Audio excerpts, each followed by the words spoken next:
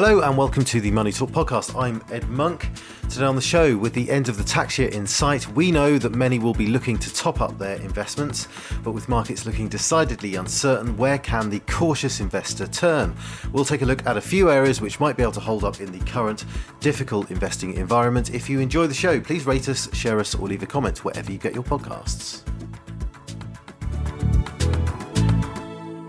Successful investing means investing through the bad times as well as the good, but that can be tough to remember when markets are choppy, as they undoubtedly are right now. Many will know that they need to keep up contributions, but will also be looking for some shelter against the ups and downs, and hopefully some opportunities to grow their money despite the wider turmoil in markets. Where might they be able to do that? Well, that's our focus today, and to help provide some answers, I hope, I'm pleased to say that I'm joined by my Fidelity colleague, Micah Curry. Micah, welcome along. Thanks, Ed. Hi, maybe it's worth us starting, Micah, with a snapshot of where we are in markets right now. It sort of feels like we've had this initial shock of the war in Ukraine in particular, but there's obviously been other things going on as well. And we've had some widespread falls, but perhaps now we're entering a new phase where investors are beginning to work out the big winners and the losers from this situation. Yes, Ed, I simply think a fair point to make is that those who started investing during the pandemic can be forgiven for thinking that investing really is easy and that markets go up all the time, because for almost 2 years, markets performed very strongly, breaking record after record. But this year, as you've spoken about on many occasions, volatility has returned with a vengeance, and it's been a cocktail of worries, from rising inflation to the end of loose monetary conditions and, of course, the war in Ukraine. But we do know that stock markets move quickly to price in the news.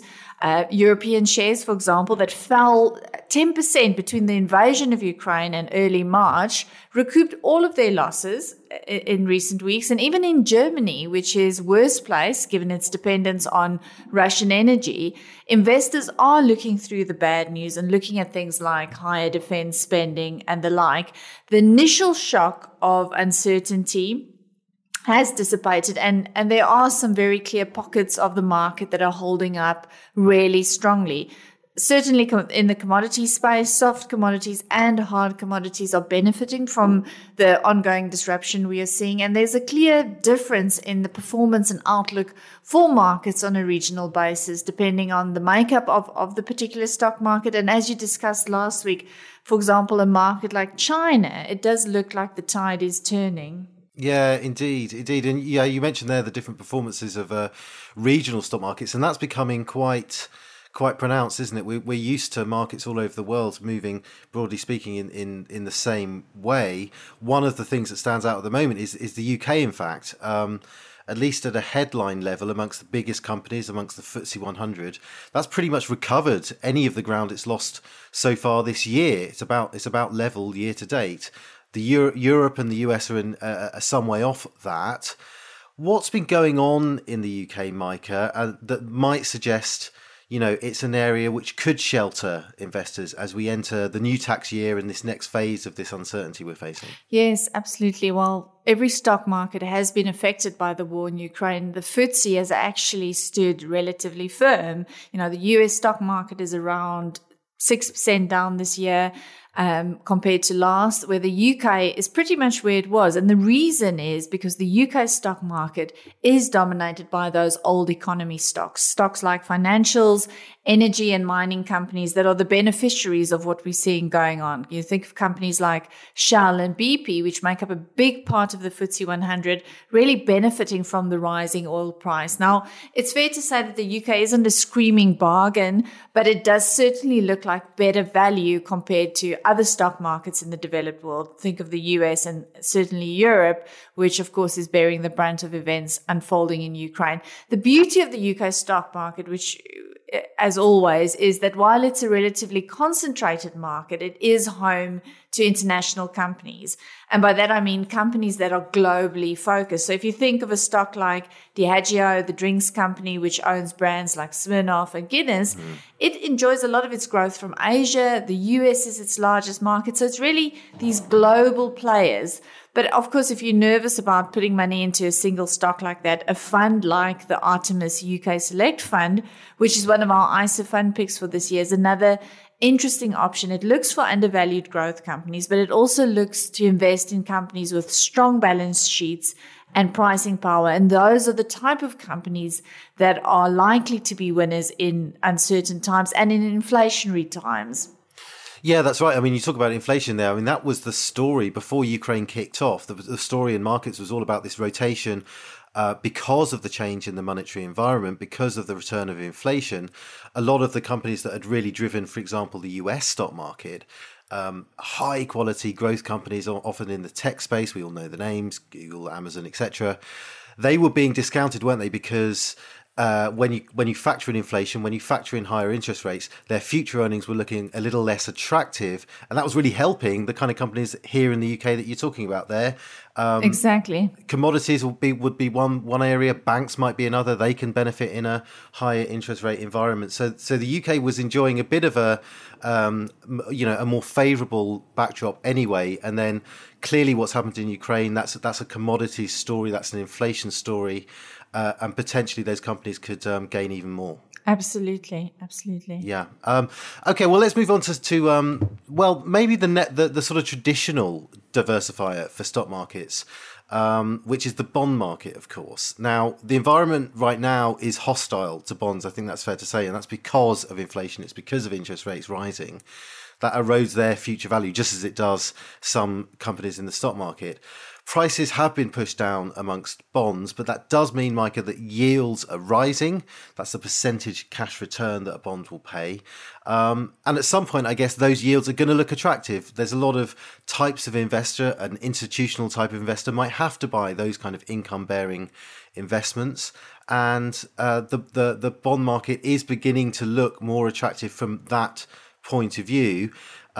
I mean, it's hard, as I say, to be very optimistic about the bond market, but is it also fair to say, Micah, that they can add some stability to portfolios? And if you're buying at the moment into the bond market, it could be quite attractive.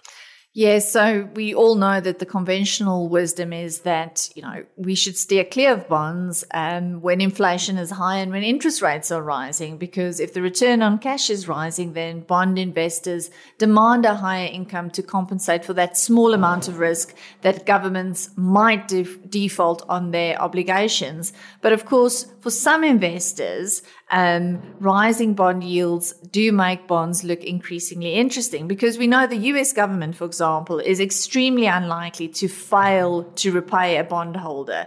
And it can always print more money to do so. And that makes US treasuries, the ultimate safe haven. So if you know you will get money back and you can earn around 2.5% yield in the meantime, that will look appealing to some investors, especially if they are worried about falls in the value of shares at a time of war, COVID, and of course, inflation. Yeah, indeed. And it seems to me, Micah, that one of the uncertainties at the moment in markets is that we have this path for interest rates being mapped out by central banks, the Fed in the US and the Bank of England here in the UK, and we're all expecting further interest rate rises. But there is a question mark about exactly how fast the central banks go in returning or raising their interest rates. We know why they want to do it, because of inflation. What may stay their hand is a lack of growth. If there's suddenly a drop off in growth in economies like the UK, you could see a change of tack from the Bank of England. So it's not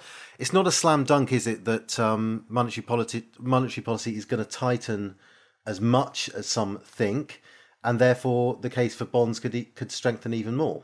Absolutely. I think the thing we need to remember is that interest rates are still at very low levels. They will rise, but they will rise incrementally. And central banks have this impossible job at the moment of avoiding a stagflationary environment, which many will argue we're in already, where you've got that lethal combination of prices rising, but really no growth or paltry growth. And the worst thing they can do against that backdrop is to push interest rates up further. So really, you wouldn't want to be a central banker right now, because it's an impossible task. It's an unprecedented task. And we need to bear that in mind. Even if interest rates do go up, inflation is still far, far beyond where interest rates will get to. Yeah, indeed.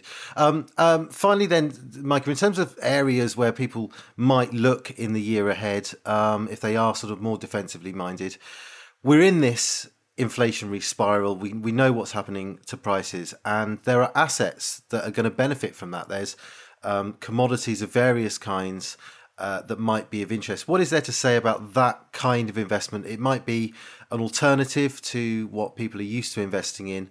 What are the options there? Commodities are definitely a really interesting play, and this is something we've written several articles on.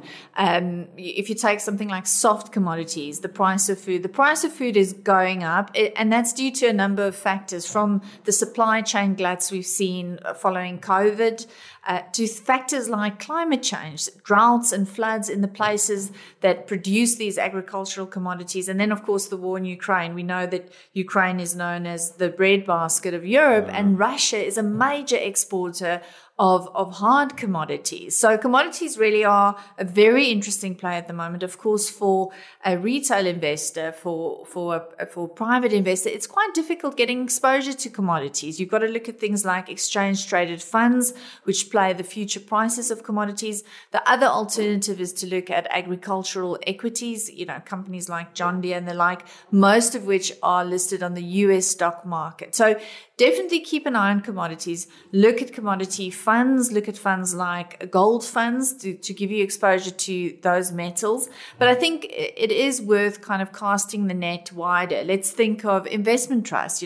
Investment trusts have that magical ability to hold back up to 15% of the income they receive each year.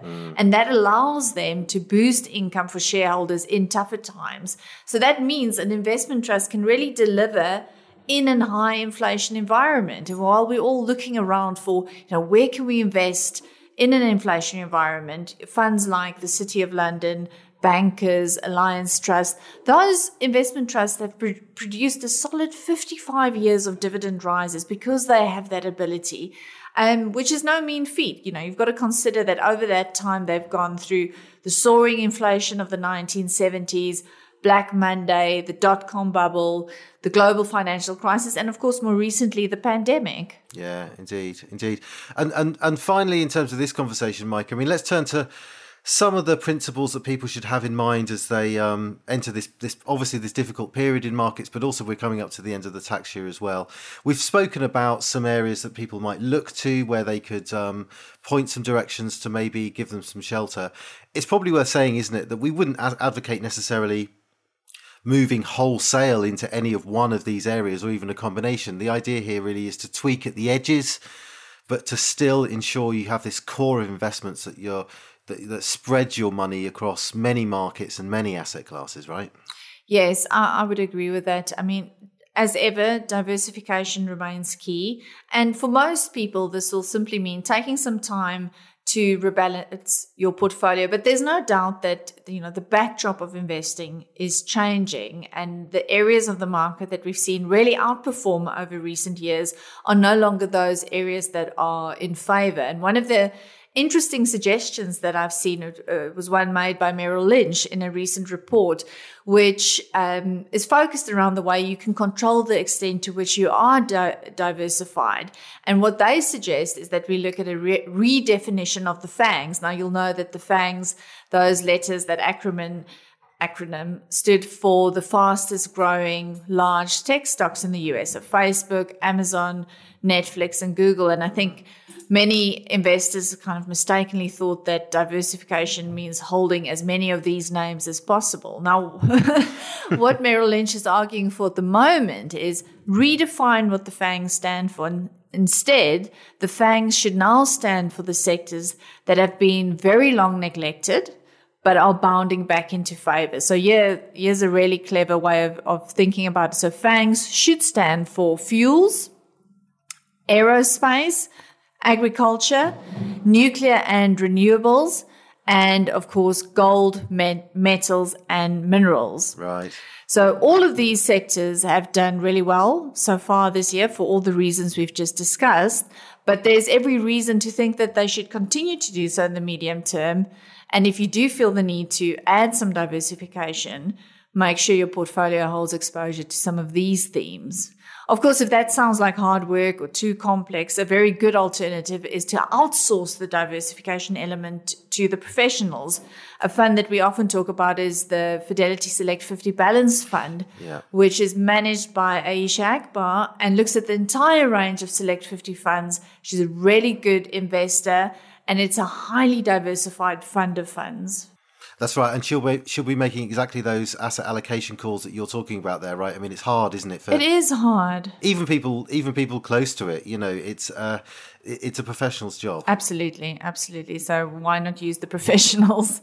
Indeed. Well, Micah, lots to digest there. As I say, people are on the hunt, I think, for some investment pointers at this time of year in particular. So thanks so much for contributing today. That is all we have time for. Thank you. Thank you, Ed.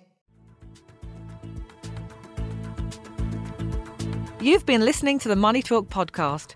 Check fidelity.co.uk for daily written updates and articles on these and other topics from across Fidelity in the UK. And subscribe via iTunes to get the podcast downloaded direct to your devices every week. Please be aware that the value of investments and the income you get from them can go down as well as up, so you may not get back what you invest.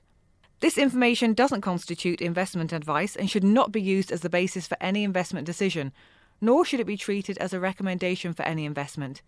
Eligibility to invest in an ISA or a pension and the value of tax savings depends on personal circumstances, and all tax rules may change. You will not normally be able to access money held in a pension until the age of 55. Reference to specific securities or funds should not be construed as a recommendation to buy or sell these securities or funds, and is included for the purpose of illustration only. Fidelity Personal Investing does not give personal recommendations. If you're unsure about the suitability of an investment, you should speak to an authorised financial advisor.